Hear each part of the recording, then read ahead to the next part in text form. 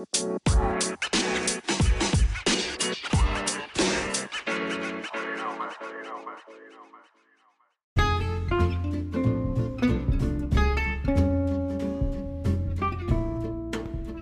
guys, and welcome back to our third American Breakfast Awareness Podcast.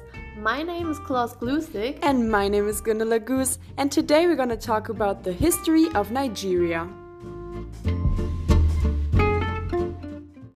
Nigeria is known for having the highest population in Africa and its economy, which is mainly based on oil. But what is the history of this country? To understand, we have to go way back to around 5000 before Christ. Until then, traces of the first human life in Nigeria were discovered. 4,500 years later, the first organized society, the Nok, was found, and in 1000 AD, the city Ife was established by the Yoruba, which is located in the southwest. Ile-Ife is an ancient spiritual city where 364 days of the year are cultural festivities. In northern Nigeria, different cities were established, which became popular trading places. Due to the geographical location, the northern societies were influenced by the Muslim north of Africa and converted to Islam, which is still the most dominant religious group there. Colonial times. Around 1500 AD, the long history of slave trade began. The Portuguese slave trade to America started along Nigeria's coasts and was later in the 18th century taken over by the British, who disseminated Christianity, cultural aspects, and the English language in Nigeria. In 1807, slave trade was put to an end. In the beginning of the 19th century, a separate Muslim empire and judicial system were formed after the civil war between the Fulani and Hausa. The British expanded due to cooperating with the Yoruba, who felt intimidated by Muslim majority. As a consequence, the country was divided into Muslim North and Christian South. Constitutional development began in the south of Nigeria when the north and the south united.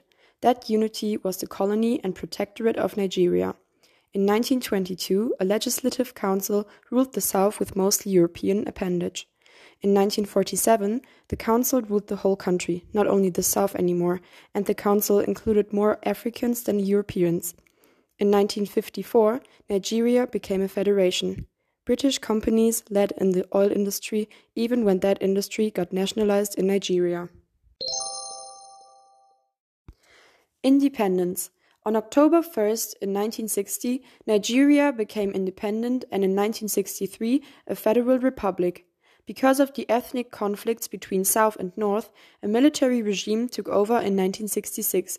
Because of that, the Igbo and Christians fled in the South to not experience even more violence and oppression caused by the regime.